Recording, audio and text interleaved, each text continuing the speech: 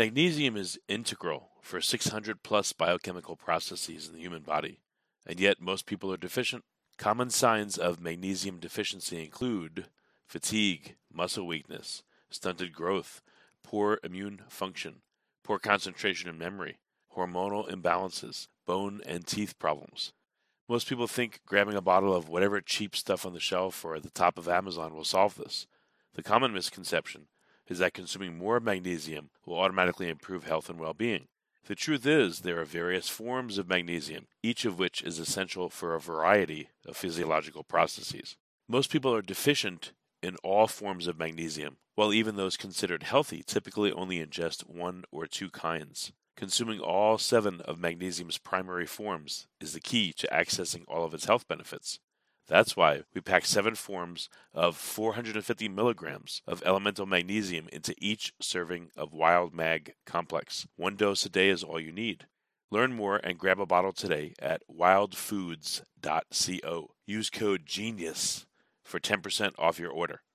Forget frequently asked questions, common sense, common knowledge, or Google. How about advice from a real genius? 95% of people in any profession are good enough to be qualified and licensed. 5% go above and beyond. They become very good at what they do, but only 0.1% are real geniuses. Richard Jacobs has made it his life's mission to find them for you. He hunts down and interviews geniuses in every field: sleep science, cancer, stem cells, ketogenic diets, and more. Here come the geniuses. This is the Finding Genius Podcast with Richard Jacobs.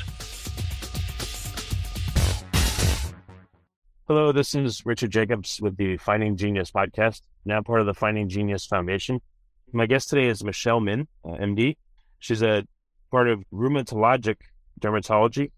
She's also in the Department of Dermatology at University of California, Irvine School of Medicine. So we're going to talk about various skin issues, rashes, etc., and find out about her research and her work. So, Michelle, thank you for coming.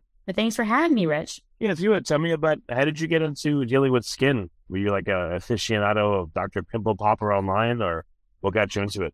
Hardly. I actually didn't even know I wanted to do medicine until later in college. I thought I always wanted to be a researcher, so I always liked science, but I didn't know I wanted to become a physician specifically until I was doing a lot more bench research in college, and I realized it really takes a special, unique person to deal with all the failures in the lab. It's a very slow process before you succeed. And I just have to say, I admit I didn't have the patience.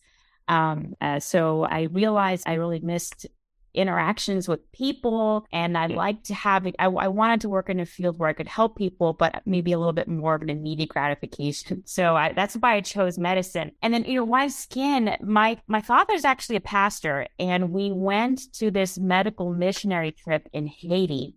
And you can do a lot with skin. The organ is right there. You see it. You don't really need to rely on a test to diagnose a patient and to help a patient. I thought that was really, really cool. So when I decided I wanted to do medicine and I had this experience of this medical missionary trip, I decided to focus on skin. And then, life happened. I really met the right mentors, which I think is so critical to success. I got lucky. I met the right mentors, and they got me interested in research and interested in rashes specifically and complex medical dermatology and really the challenging cases. So that's how I got involved with clinical research and rheumatologic dermatology. It'd be funny if you told people you're in this field because it was a rash decision, literally. So are you doing research, or is it more clinical work, or what does your day look like? Yeah, I'm primarily a clinician. I do some research. It's, primarily when I'm seeing patients, I think of a question. I'm like, I wonder if anyone's looked into this. And then I'll see what's out there in the literature. And if it's not been answered, I'll answer it based on my patients. I have some experience in, the big clinical trials working with pharmaceutical companies. I'm doing a little bit of that as well. But I'm primarily a clinician because I really enjoy seeing and treating patients. Okay. So what are some of the, the most common or tricky types of skin conditions you're seeing now in clinic? So I think one of the trickiest conditions is actually dermatomyositis. It's a rare disorder, so not many people see it. Not many dermatologists or rheumatologists see a lot of it. And it can mimic a lot of other conditions. And it comes with many different internal symptoms as well. So it can be really confusing. And unfortunately, there's no slam dunk biopsy finding or a slam dunk blood test to give you the diagnosis. So you really just have to be experienced at seeing a ton of it. So I see patients referred for quote unquote eczema or psoriasis or lupus, and I take a look at them and I'm like, that's not what you have. You have dermatomyositis. And it's really an important, condition to treat because it's associated with cancer in about a third of patients. What is it? Yeah. So dermatomyositis is an autoimmune skin condition. It can be associated with cancer, but not always. It can be associated with a quite devastating lung disease as well. And it has really specific clinical findings. So you just need to be experienced seeing it over and over. Because otherwise, the facial features can look a lot like lupus. The hands can look a lot like eczema. The elbows and knees can look a lot like psoriasis. So I think it's often misdiagnosed and probably underdiagnosed. But it's so critical to catch early because of that association with cancer and lung disease. Yeah, I think it's one of the most challenging diseases that we see in room derm. Okay. Did you ever deal with, like drug-induced rashes when people Sure. take certain medications, or, what's the landscape of that look like? Sure, all the time. I mean, a lot of our autoimmune skin conditions, they have known drug associations too, drug triggers. So that definitely comes up. All right. So what's an example of some conditions that happen, and do they, most rashes go away even if they're drug-induced, or are there some that last forever, literally? Like, what does it look like? Yeah, that's a great question. It really depends. If you're lucky, you take away the drug trigger. And I think in the most rashes that are caused by drugs, you take away the drug trigger. It might not be immediate, but after a couple of weeks, the rash will resolve. Sometimes it's more just like the drug triggered this underlying predisposition to getting a chronic rash, right? So you probably had some genetic position to getting it.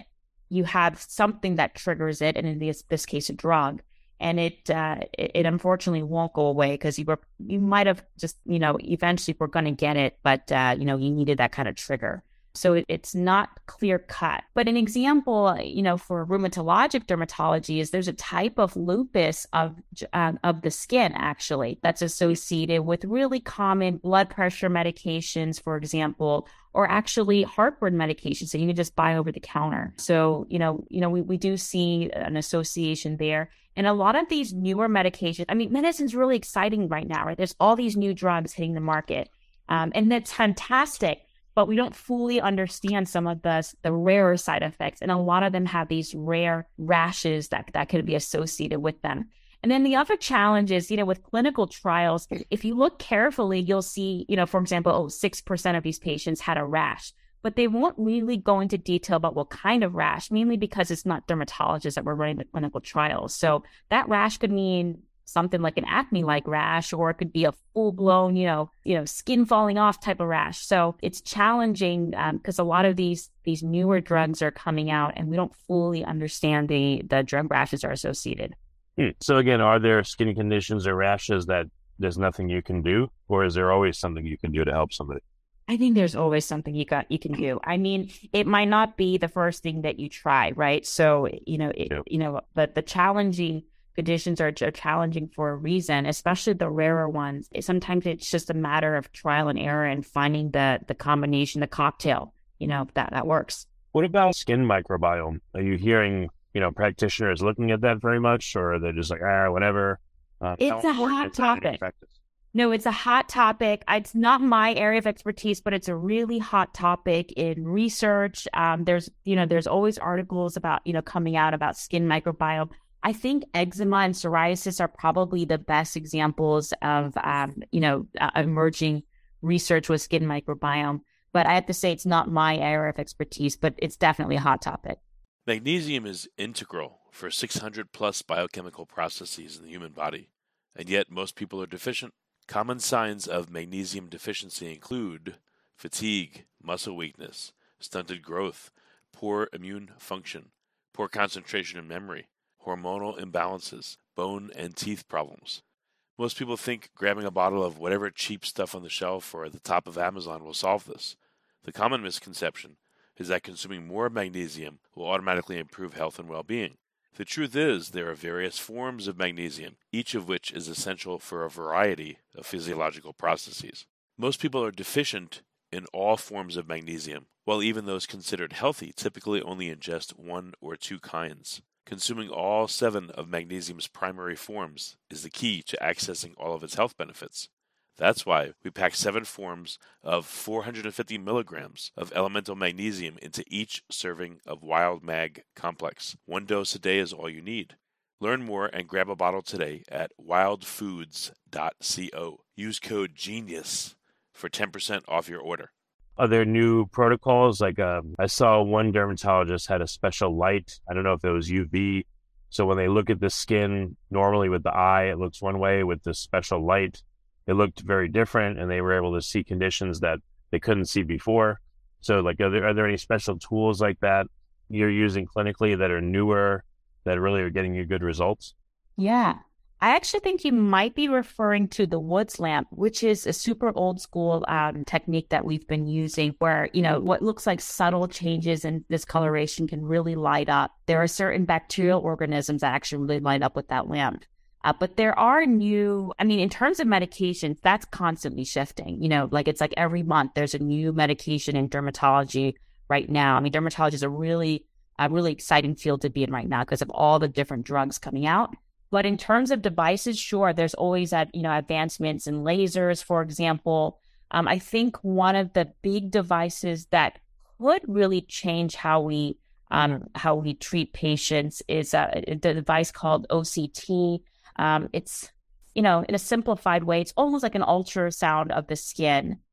So you may be able to diagnose without having to cut into the skin or, do a more classic biopsy to see, for example, if you think there's a high likelihood of a skin cancer. So if there's, let's say there's a bump on the face, it doesn't look super classic for a skin cancer. Patient doesn't, really want to biopsy the face if you're not, you don't have a high concern. And maybe this OCT device, for example, that'd be a good example of a time that you could use this device to see if you have higher concerns when you look that way. It's a non-invasive technique. I think that's probably one of the bigger advances that's coming into dermatology that's still fairly new. Okay. Are you noticing any change in people in general? It seems like a lot of people have a lot more anxiety and stress. Is that manifesting in people's skin in different ways? You mean post-COVID, or you just mean like in life? Both. But yeah, like recently in the past, year or two, are you seeing any change in people, or is it a much slower thing over time that you're noticing changes, or maybe you're not noticing anything? I don't know. I think a lot of the conditions that were around pre-COVID are here post-COVID. There is always this concern. It's a common concern. If there's a new diagnosis, could it have been triggered by COVID vaccine or COVID infection? I think that's a really hard answer or hard question to answer because it's so prevalent, right? And then, question of timing, there are certain skin conditions that occur within a day of an exposure. And there are other skin conditions that it's classic for them to occur weeks, maybe even months after an exposure. So people often ask me that. I think that anxiety, whether it could be COVID vaccine or infection related, is still really prevalent. And we just don't know. Oh, but you're not seeing any new things that you haven't seen before that we have something called COVID toes. I don't know if you've heard of that. It was found to be associated with COVID. It looks like hernia, which is actually a rheum derm condition. It's a condition of these really painful bumps on the fingers or toes, usually triggered by the cold and classically seen in patients with autoimmune skin conditions. We saw a lot of it during the peak of COVID, for example, especially when the virus was doing stranger things. So there are specific rashes associated with COVID as well. Okay, but in general, you're not really seeing too much new. It's just kind of a continuation of what you've seen for years. I think so. Okay. If you ask someone else, maybe they would disagree with me, but I don't think so. I think a lot of the stuff that we are seeing now is stuff we saw before. Okay, yeah, that's what I wanted to know. Are you doing only clinical work? Or are you doing any research? And if so, what does the research look like? Yeah, I'm definitely doing some research as well. One of the papers we're actually working on is looking at hyaluronidase. It's actually used in a cosmetic setting, but we're using it to treat patients with scleroderma that have trouble opening their mouth. So scleroderma is another autoimmune condition we see in room derm clinics, where the skin begins to progressively tighten. Really a terrible disease. People can't, the example is, open a jar comfortably because their hands are affected. Now, scleroderma will, or systemic sclerosis, I should say, will also commonly involve the face. And there are patients that have trouble opening their mouths. So the reason we decided to study hyaluronidase for people that have trouble opening their mouths is we actually had a patient whose disease was pretty well controlled. She had classic systemic sclerosis and she had pretty well controlled disease, but she was a singer and she felt like the quality of her singing was affected. She liked performing on stage and, it was hard for her to perform the way that she wanted to. And so the rheumatologist actually referred her to our rheumatologic dermatology clinic for treatment. And, we thought, mechanistically, the way hyaluronidase works is, it breaks kind of like fibrotic tissue. And in dermatology, it breaks down filler that we use to inject in people's faces, for example. So we thought, it might help this woman. And so we injected around her mouth. And we were shocked. Just after a single treatment, she was able to open her mouth wider. And we kept injecting monthly. And so we decided to try it for a couple of patients. Listen, it's not a super prevalent problem, so we only had a handful of patients, but I believe we're the first group to do it on more than one patient. So we're working on publishing our findings there. But yeah, I think it's a really cool, safe option. It's not like an immunosuppressant medication, which a lot of these patients are on immunosuppressants already. And this patient, she was thrilled. Like we almost had a hard time getting her to stop getting treated because she was saying she hadn't puckered her lips to kiss her husband in years. When she went to the dentist, he would have a hard time cleaning her teeth. So like a basic cleaning, she said, would take over an hour. And now it was down to less than half an hour. She bit into an apple, a big hamburger for the first time. She used to always have to cut it up in small pieces because she couldn't really open her mouth all the way. So so that's one example of a research project that's pretty much wrapped up and we're writing up. But, the rheumatologic dermatology, not that many people, studied it many years ago because these are rare disorders. So there's a lot of opportunity for research there. Yeah, no, that's excellent. So if someone has a skin problem, obviously they may call a dermatologist, but any helpful hints for people on how to navigate the derm world? Because they're not experts. They don't know. Depending on which condition, what kind or flavor of a dermatologist should someone look for? That is a great question. I think it's a misconception that all dermatologists do the same thing. And, just like I'm an expert in autoimmune skin conditions, like if I had a patient coming in to, looking for a Dr. Pimple Popper, they have this massive cyst and they want it removed. I'm totally the wrong dermatologist to see. I have a colleague I can refer you to. I think, we're dermatologists, we're a small group and we know who the other dermatologists in our community are. We know who the experts in our field are, even beyond our local community. And so I think if you start with your local dermatologist, that's a good first step. And if they know that, this is outside of my comfort zone, they'll refer you to the specialist because again, we're a relatively small specialty. So they'll refer you to the right folks. Okay, but is there any words or special designations that people not, like what kind of dermatologists are there? Like you said, you're a room dermatologist. I didn't even know that existed. What are some other flavors of dermatologists that people don't even know exist that may help guide them? To be fair, I think we're a rare breed. But I think overall, like there's big groupings, right? There's pediatric dermatologists. Then you have your cosmetic dermatologists, right? They're more of your laser specialists, for example, your chemical peels, Botox fillers. I think they're the dermatologists most people think of when they're thinking of a dermatologist. Then you have your medical dermatologists. And then from there, you have, within medical dermatologists, you have areas of specialization, right? So your general medical dermatologist, they're going to be very comfortable with looking at, routine eczema, acne, skin cancer, and most rashes. And then when you start kind of going into the rare things, then you may want to look for a subspecialist, just depending on the condition that you have. There are specialists in blistering diseases, for example. There are specialists in eczema, allergic dermatitis. That's a common subspecialty. There's something called oncodermatology, right? Like, lymphoma of the skin. You really want someone that has a lot of specialized training and expertise in that, for example. And then, of course, you have your surgical dermatologists. They're also a different group as well. They're more comfortable doing these large, cancer removals and, or huge cysts like you might see on Dr. Pimple Popper, for example. So we do have these little niches. And certainly, you can read a bio online of a provider. But if you're unsure, I think you start with your general dermatologist, your local dermatologist, and they'll refer you to the right places. And I'll say in general, if you're going to a large academic institution like UC Irvine, they're more likely to have all these subspecialists too. Yeah, makes sense. What if you have a skin problem and you call around and the first dermatologist available is not for like 6 months or 3 months? That's a common problem. That's a really common problem.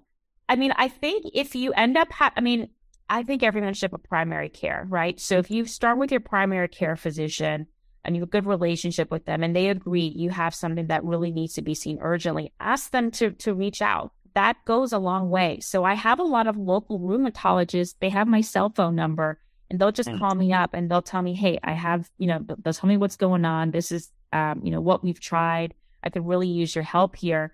I don't think the patient can wait for your next available. Any way you could see them sooner, and we'll always get them in. Oh, that's good. That's excellent. Yeah. Yeah, I know that's probably a common frustration. That's why I wanted to ask you. Oh, yeah. No, it comes up, I think, every single day where people are, they come in and they're like, I waited 3 months for this appointment. I'm like, oh, I'm sorry. And I'm one of the newer faculty. I can't imagine the ones that have been around for 20, 30 years. They must have a large patient base and their wait time's got to be even crazier. Are there, I thought about this. I don't know if it exists, but what if there was an app that had various filters and you can use your smartphone to take pictures of your skin and then, transmit that to a dermatologist and have them at least give like an initial, well, I would consider this, that, or the other, obviously still make an appointment, but I would consider this, that, or the other, or, it doesn't look like what you're dealing with is very difficult. Here's what I'd suggest. Like, is anyone doing that? There are some mechanisms of that. So, at least at UC Irvine, we have something called an e-consult. Now, it does have to come through the primary care physician, right? The primary care physician will take photos and may, initiate an e-consult, which I think the wait time for hearing back for that is more just a matter of days. So there is a mechanism in place for that, at least at UC Irvine. And then, of course, there's telederm, right? That's something that COVID introduced, or telemedicine, we call it telederm. I will say it's an imperfect vehicle, photographs or even video, just because the quality of photos can really vary. Lighting is really critical. And, taking a look, if a patient comes in with a full body rash, I need to be able to look up close. I need to take a step back and, see which areas are involved. So sometimes it's difficult to do based on photographs. There are certain things super easy to do with a photograph, and other things, especially a first-time visit, it's just hard. So even photographs and video, even with today's cameras that have high megapixels, it's still not clear in certain cases? Well, I think the challenge is, especially in a large institution, they're going to want to use encrypted or high privacy vehicles. And so for UC Irvine, at least, there is a way to do it through Zoom. The problem with Zoom is that people, it's a good problem for regular meetings, but there's all these natural filters in, right, that smooth out your complexion, for example, or they'll blur out a background. So to guide someone to kind of undo all those filters, and I think there are some just natural filters in there. But it's funny, I actually just had a patient for an acne telemed visit this past week, and she was like, do you see the breakout I have on my face? And I was kind of squinting and leaning into my camera, and I think it was the filter. I was like, your skin looks clear. So there are some challenges there. Well, I mean, I guess, yeah, someone would have to work on maybe a custom camera filter. Yeah, I know there's a device that probably. lets you see like in infrared on iPhones. You could plug it onto the device, and I wonder if there would be such a device that, like again, if you look in visible light or if you look in other lights, have you seen that you can see things you can't normally see if you look in, let's say, infrared, or if you look in UV? Right, That, right. That woods lamp we talked about is an yeah. example of a special, like there's a special light that helps Hmm. light things up. There, it was interesting during COVID. So there were people that were worried about, skin cancers, for example. That's something that you really need to come in person, because we have a special light that actually, it's almost like a glorified magnifying glass in a way, but that can look really close at a lesion. That's something that you couldn't do with just a regular camera, right?